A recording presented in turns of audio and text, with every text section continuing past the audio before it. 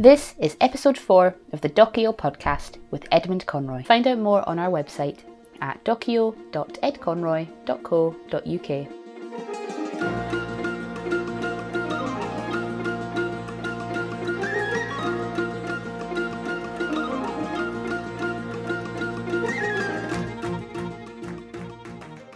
Hello and welcome to the 4th episode of the Docio podcast with me, Edmund Conroy.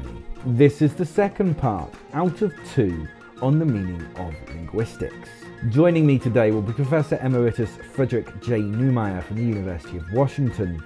Professor Newmeyer is a world-leading scholar on linguistics. Together we will be looking at the evolutionary origin of language, the politics of linguistics, autonomous linguistics, and how linguistic forms and grammatical features affect our thinking and conceptualisation.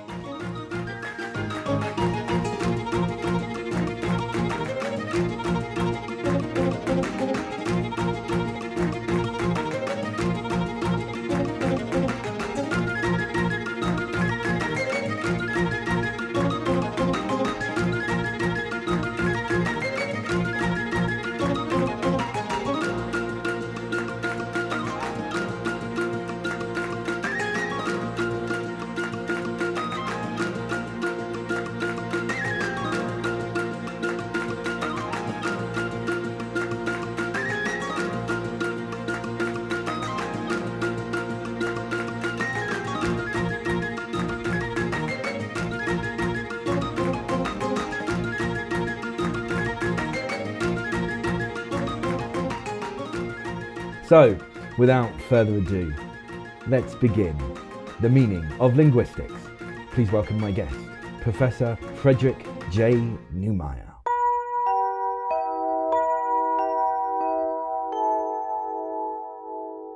You're listening to episode 4 of the Docio podcast with Edmund Conroy and Professor Frederick Newmeyer. Find us on Twitter at Docio podcast. But I wanted to ask some questions about how do we put this? The relationship between grammar and culture, which I know might seem like an odd one, but we are kind of talking about that when we're talking about dictionaries and the influences of dialect and stuff. So in one of your articles, you quote a linguist, I believe, called Sapir. Mm-hmm.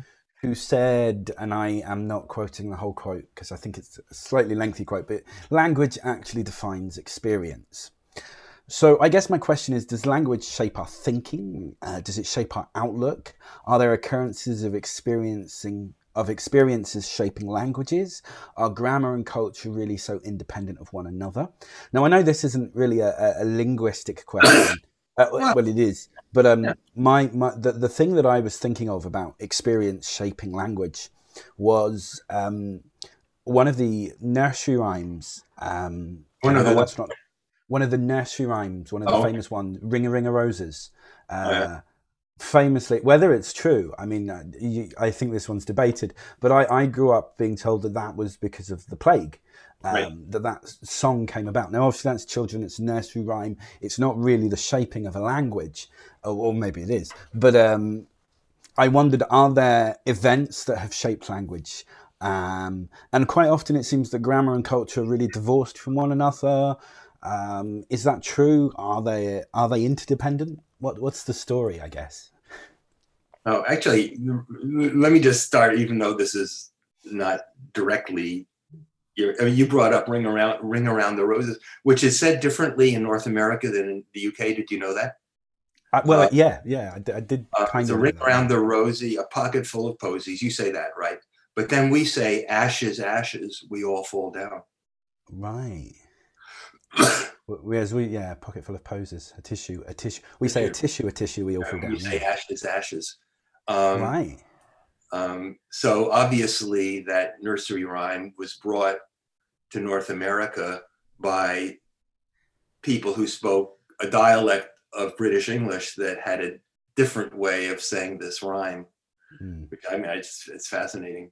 And ashes, ashes, again, from burning things to keep the plague away. I mean, so it's the same idea.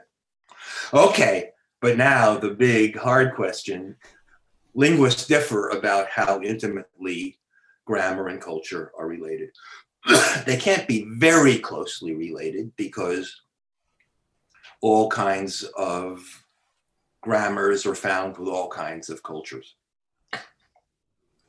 So where in some languages like Welsh, the verb comes first. In some languages like English, the verb comes second. Some languages like Japanese, the verb comes at the end, SVO, OSV, you know all this.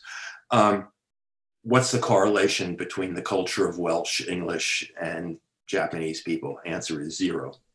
Okay.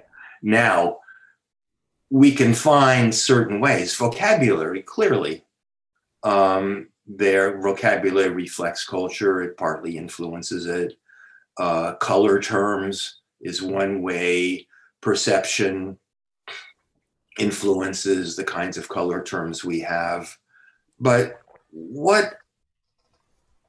it's hard to find really good examples of, somebody says, well, in this culture, they have, look how their relative clauses work or something, like that. Look how intimate that relationship is. Then you find another language with the same kind of relative clauses, and there's a totally different culture.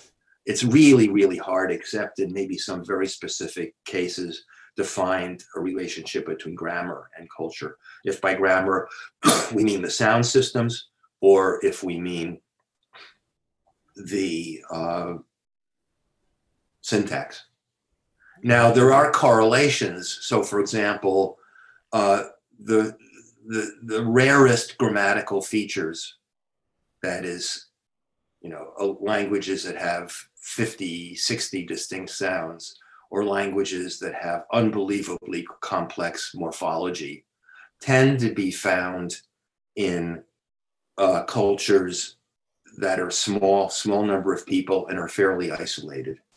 Whereas the big world languages, like Chinese, or not Chinese so much because it's only spoken in really a couple countries, but French or English or Swahili or Malay Indonesian, which is spoken, tend to have relatively uncomplex they don't have a lot of very unusual typological features. And it's easy to see why, because these are languages that so many people, millions of people, have learned as a second language.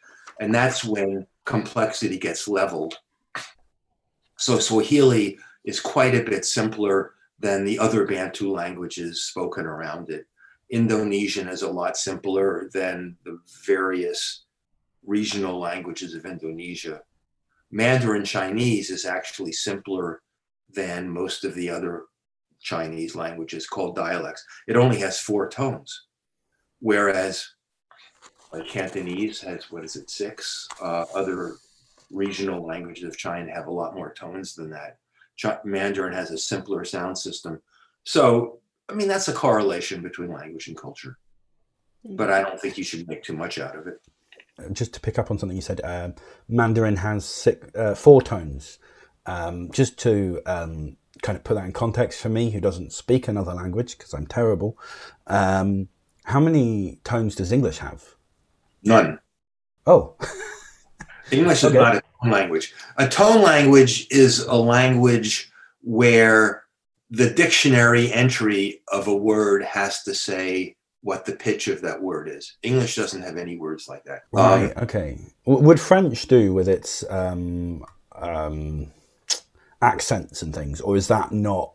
No, that's not tone.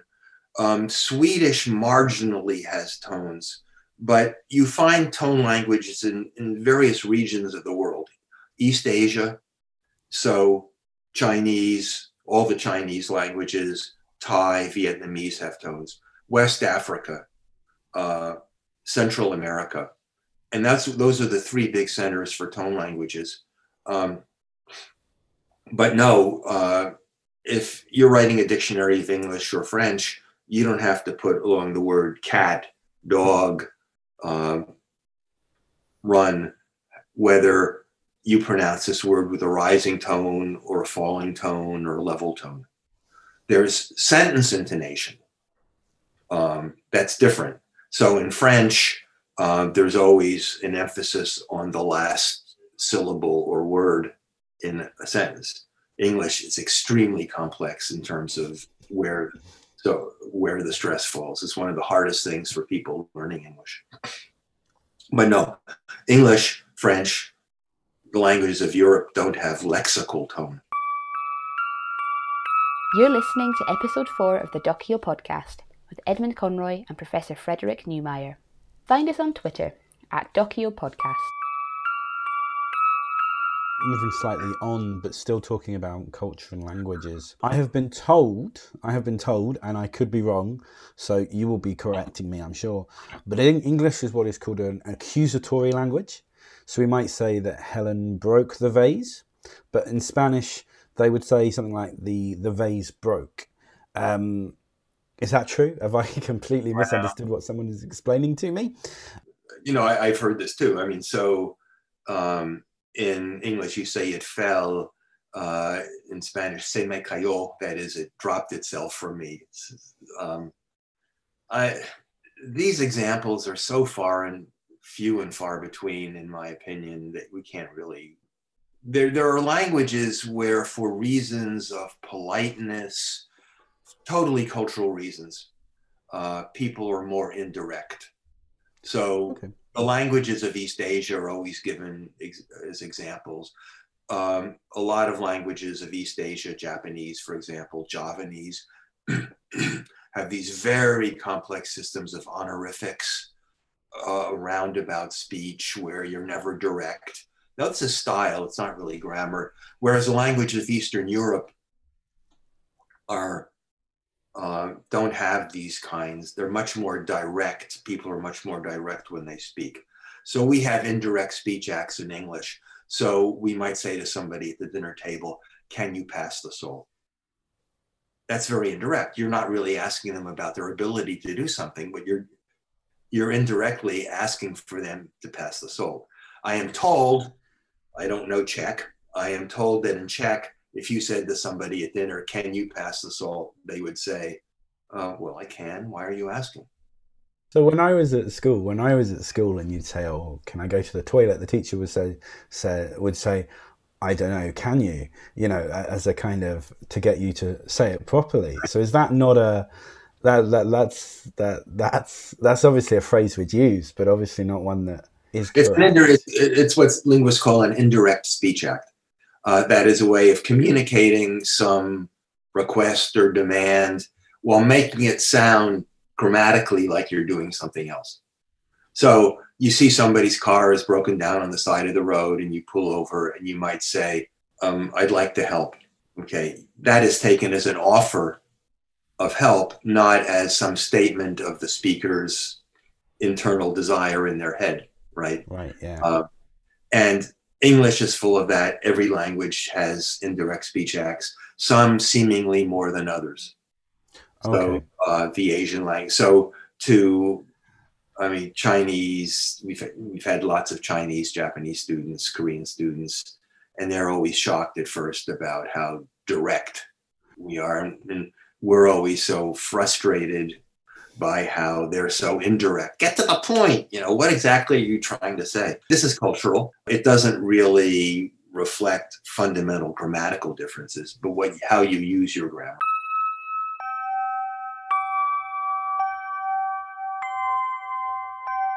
You're listening to episode 4 of the Docio podcast with Edmund Conroy and Professor Frederick Newmeyer. Find us on Twitter at Docio Podcast.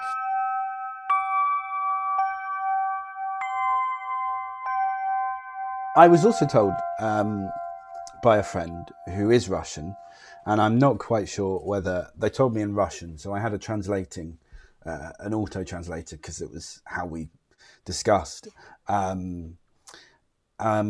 They were telling me that Russian doesn't have a sentence structure in the way that we do.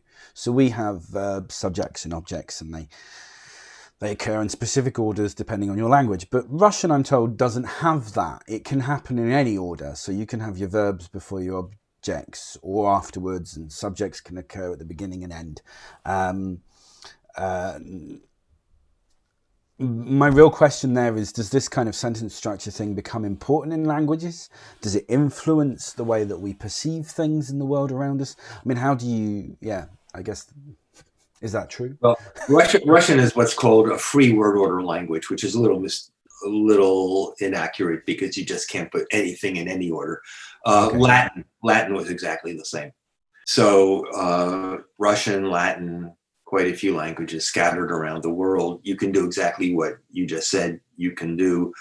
Now, it's not random. If you want to emphasize a particular, so the subject or the verb or the object, you might put it in a particular order in that sentence. So you're communicating things differently. In English, we have to use other grammatical resources because English is not a free word order language. Does this reflect something deep about Russians or Romans? I mean, I assume Roman culture 2,000 years ago and Russian culture today is rather different. I don't think so. It's just one of many ways that languages can do things in a different way, in their own way.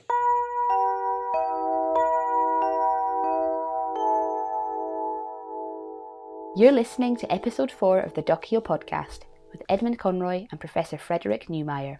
Find us on Twitter at Docio Podcast. So from my very limited understanding, you were influential within linguistics as advocating a middle road between kind of the nature-nurture debate of linguistics. I'm probably phrasing that, whereby we are hardwired with language versus learning it culturally. Is that, first of all, a good layman's understanding? And could you just explain to me what the debate is and your position on it, and how that has, how the field looks today at language and language development, I guess, as that's kind of what it applies to. Well, I mean, I think the biggest debate, the biggest issue in linguistics is to what extent language is usage-based. That is, to what extent the structures of language reflect the needs of communication. Now, Chomsky has never denied that language to a certain extent is influenced by communication, but he doesn't think it's very important. I mean, for Chomsky, he's always stressed the innate syntactic structures of language.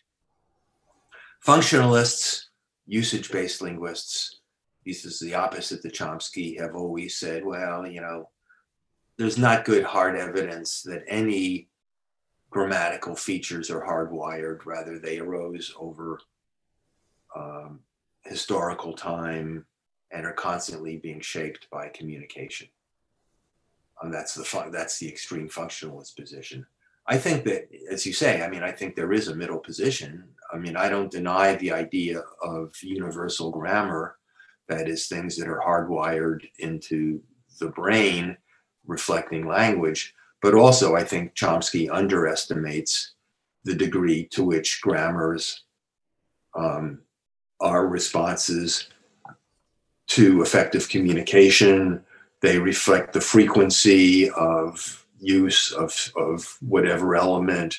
So I think a comprehensive theory of language, it's not going to be by me, one thing, I'm too old, is got to somehow reconcile these two seemingly opposite trends.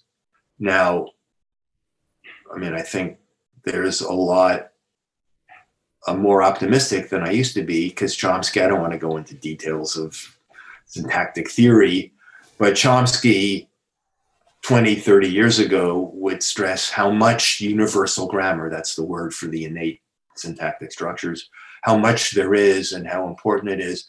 And lately, with the minimalist program, the last 10, even 20 years, he's saying that, well, actually, universal grammar is less extensive. A lot is handled by factors interacting with universal grammar.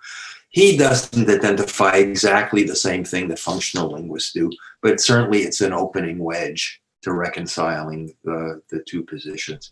So I'm fairly optimistic that there will be this kind of reconciliation gradually over time. And Chomsky's influence has been so extreme, and you could say that's, I mean, there's nobody in the world who I've learned more from, who I think of as just somebody almost superhuman. At the same time, it's not healthy that any field be dominated so much by one person. I mean, he's 92 right now. So well, realistically, he's not going to be coming up with a lot of new theories over the next 20 or 30 years.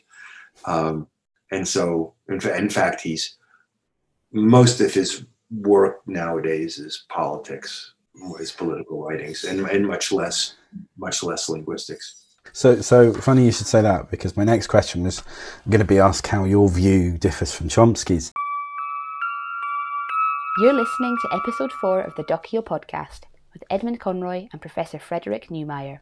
Find us on Twitter at Docio Podcast. But also the fact that you brought up there, I know Chomsky from politics. I had no idea about his linguistic background until I was reading stuff by you and things about linguistics and seeing Noam Chomsky's name and going, I thought he was a political theorist, not a linguist. But actually linguistics was his background. Yeah, he has 3 degrees in linguistics. For someone so active in politics, it's quite an interesting thing to be doing, to have that background. I guess, but you both had a similar political background back in in your student days. Would that be a fair thing to have said? In my student days, yes, I was belonged to International Socialists, Trotskyists, etc.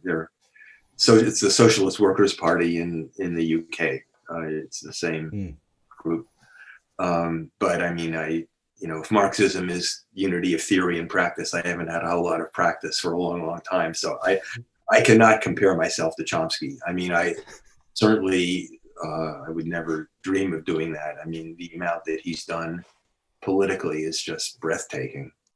I mean, yeah. He writes a few books a year, let's not forget. I know. I don't know how anyone has that capacity. Though you yourself, I noted when I was, again, researching as part of this, you've written, I wrote this down and I haven't got it in front of me, which is always terrible, but you've written something like 100 articles? I haven't counted them, but that sounds about right. Yeah. I think it was well over 100 academic articles, which is a substantial output. I think academics, they dream of that much output and that many publications too, because a lot write articles but don't ever get published on them. That was kind of a little bit of divergence from our talking.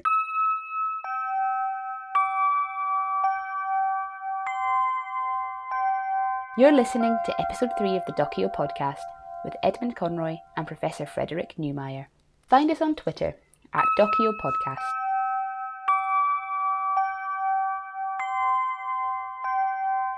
As someone who's dyslexic, I kind of have to ask, am I hardwired to suck at grammar and linguistics, or is the picture more complex than that?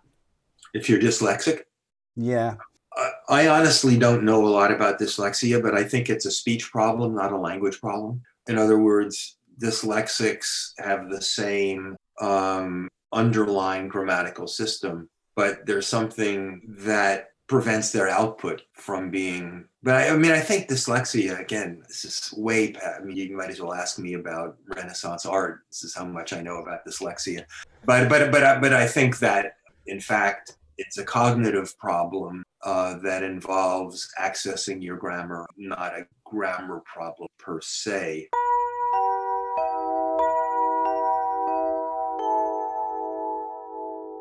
You're listening to episode 4 of the Docio podcast with Edmund Conroy and Professor Frederick Newmeyer. Find us on Twitter at Docio Podcast. So I'm regularly told that I write how I speak, and most of the time this is seen as a negative. Yet I am rarely misunderstood in my oral communication. So the question here is, why should my written grammar not reflect my spoken grammar and be acceptable? That's a good question. There are societal norms, conventions governing everything, right? Table manners, and as long as there's been written language that we know about, there have been norms about how you should use it and how you shouldn't use it. That was certainly true for the Romans. The average Roman soldier didn't speak anything like Cicero. And of course, it's the speech of the Roman soldier that became the Romance languages, not the speech of Cicero, right? Because the soldiers were the ones who spread Latin into Spain and France and Gaul. So it's not fair. I mean, you could argue that, well, if everybody just wrote the way they talked, their communication would break down. I don't know. I'm not convinced that's true. But the fact is that certain ways of writing and speaking are considered acceptable, educated, and others aren't. They're stigmatized. So I don't really have anything to say. I mean, it's unfair. It's unfair. And it stigmatizes people, generally speaking, from disadvantaged minority backgrounds more than educated people, because we learn the correct way to speak from early childhood, or to write, and people whose access to education isn't as good as others don't, which puts them at an extra disadvantage. It's not fair, but again, it's something that is universal as far as I know. Either way, it's not going to be an excuse I can use with lecturers. So, you know, I was just asking. Well, you can try. You can try. Go ahead. You're listening to episode 4 of the Docio podcast with Edmund Conroy and Professor Frederick Newmeyer. Find us on Twitter at Docio Podcast. I read parts of a few of your papers. I believe I read a chapter of one of the books you've written, or at least contributed to. I did do a lot of reading, and I didn't read everything all the way through. I read some things. But one thing that popped up was autonomous linguistics. Could you just explain what that is, please? Well, this actually goes back to the beginnings of historical comparative linguistics that I talked about a while ago. One of the amazing discoveries of 19th century linguistics was that you can say a lot about language change without knowing or caring anything about the culture, the society of the speakers of that language. In other words, Grimm's law, the various sound changes didn't just happen based on a particular culture, but they just happen. Sound changes regular, ignoring the culture.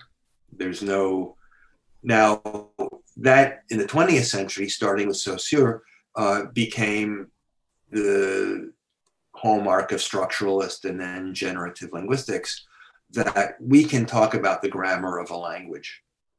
And by grammar, I mean the syntax, the phonology, morphology, without saying anything whatsoever, knowing or caring anything whatsoever about the culture, society, beliefs of the people who speak that language. That's what's meant by autonomous linguistics. Now, nobody who practices autonomous linguistics wouldn't say that a full theory of language has to account for everything. Society, how it's used in whatever, indirect speech acts, as we were talking about. But autonomous linguistics is the idea that language can be studied by itself, in and of itself, without divorced to a very, very great extent from culture. Not everybody believes that. Most linguists do to one extent or another. Even the most hardcore functionalist linguists wouldn't say that there's some necessary correlation between whether you pronounce R's at the ends of words where they're spelled and the culture.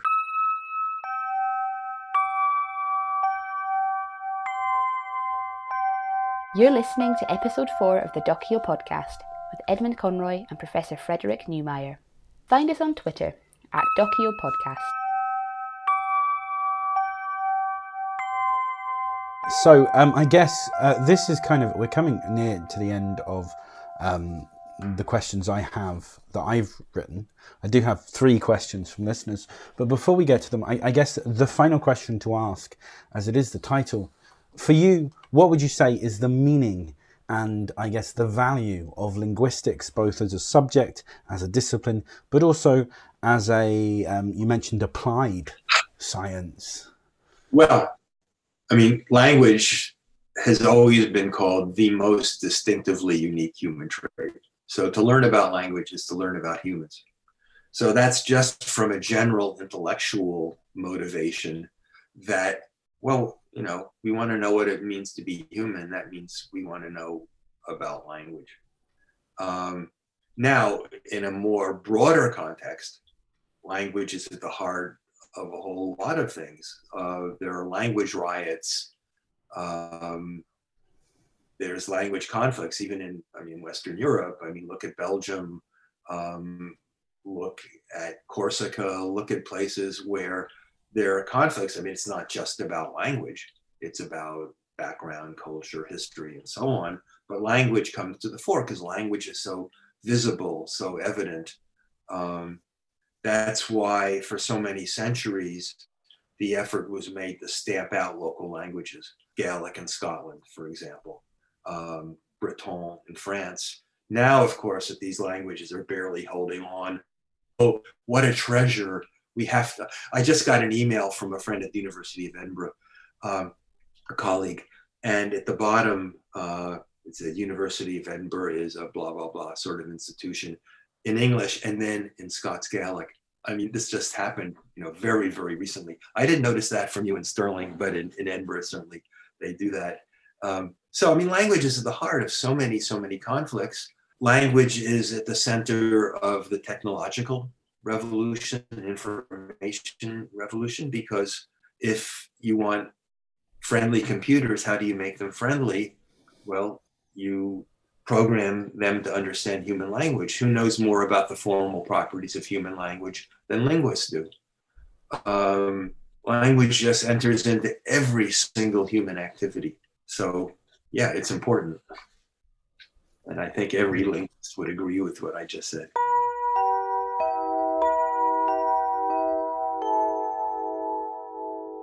You're listening to episode 4 of the Docio podcast with Edmund Conroy and Professor Frederick Newmeyer.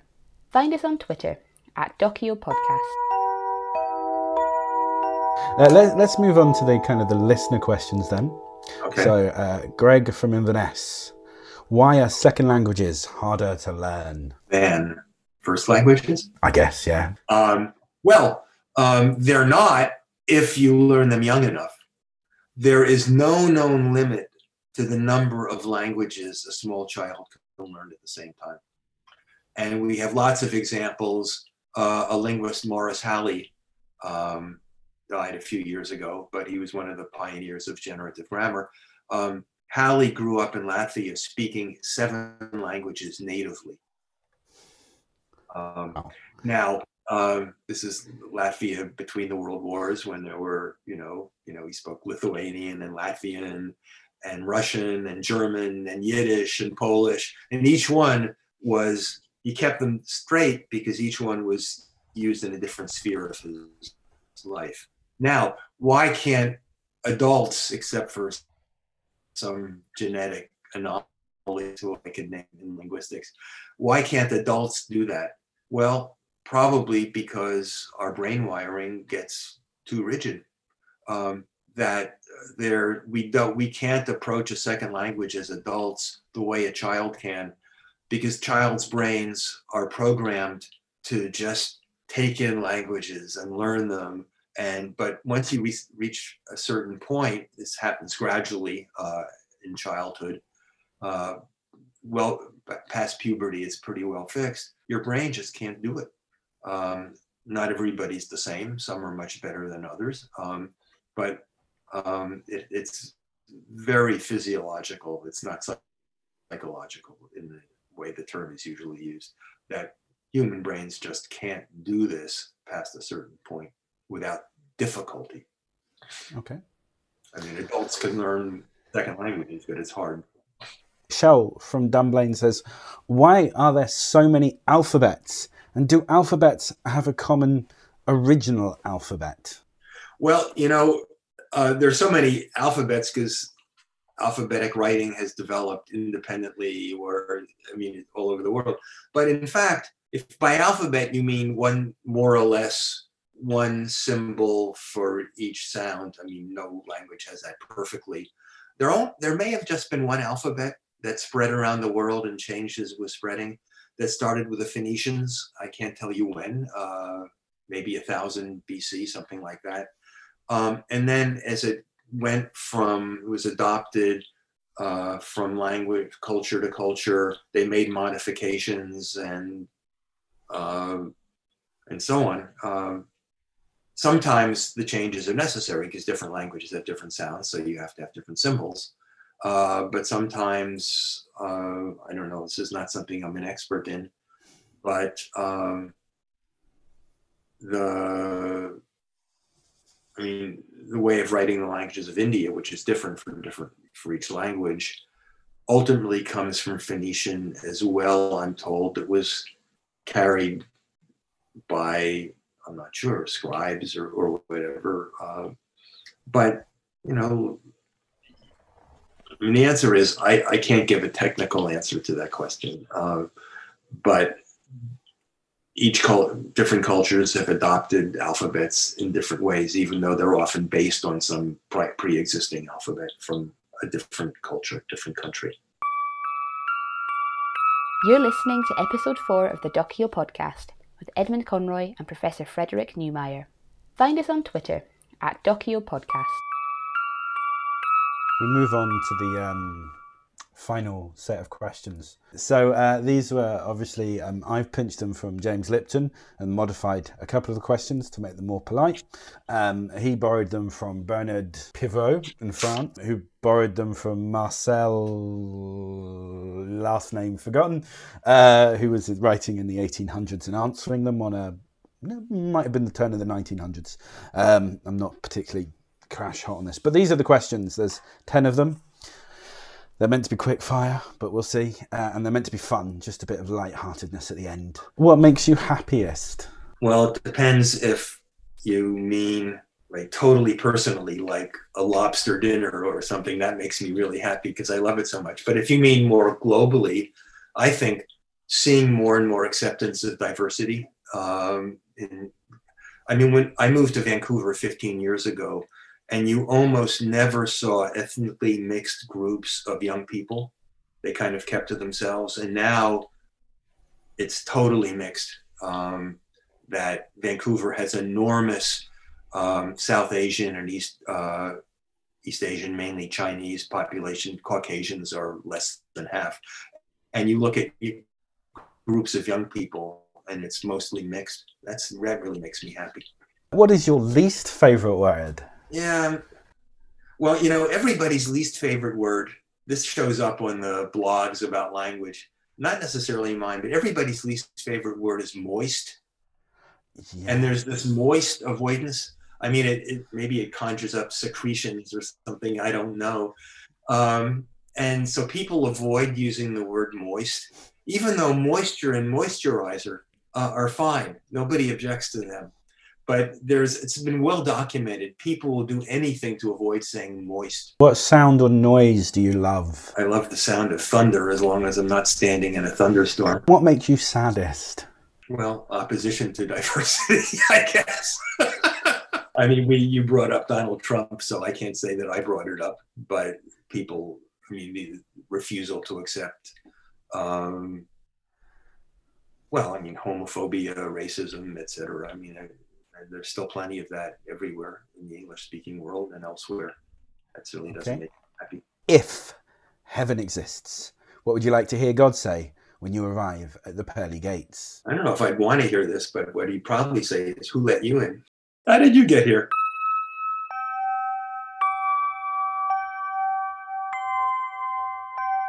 You're listening to episode 4 of the Docio podcast with Edmund Conroy and Professor Frederick Newmeyer. Find us on Twitter at Docio Podcast.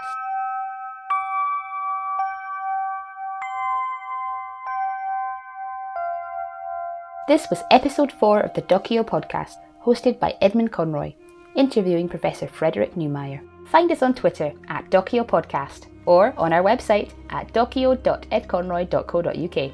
And please don't forget to subscribe using your favourite podcast listening platform.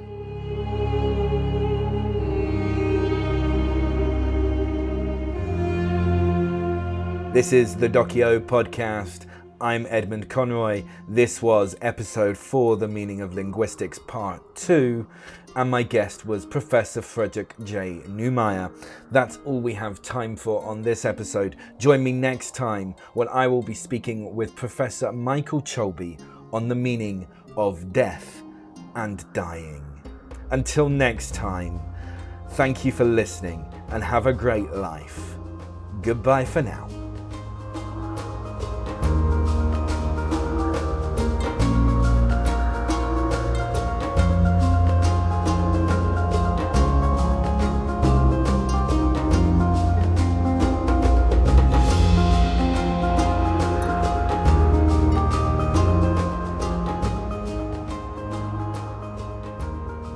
Music was provided by freepd.com under a Creative Commons License 0. Additional voiceover work by Hannah Conroy. All rights reserved. Copyright 2021, The Docio Podcast.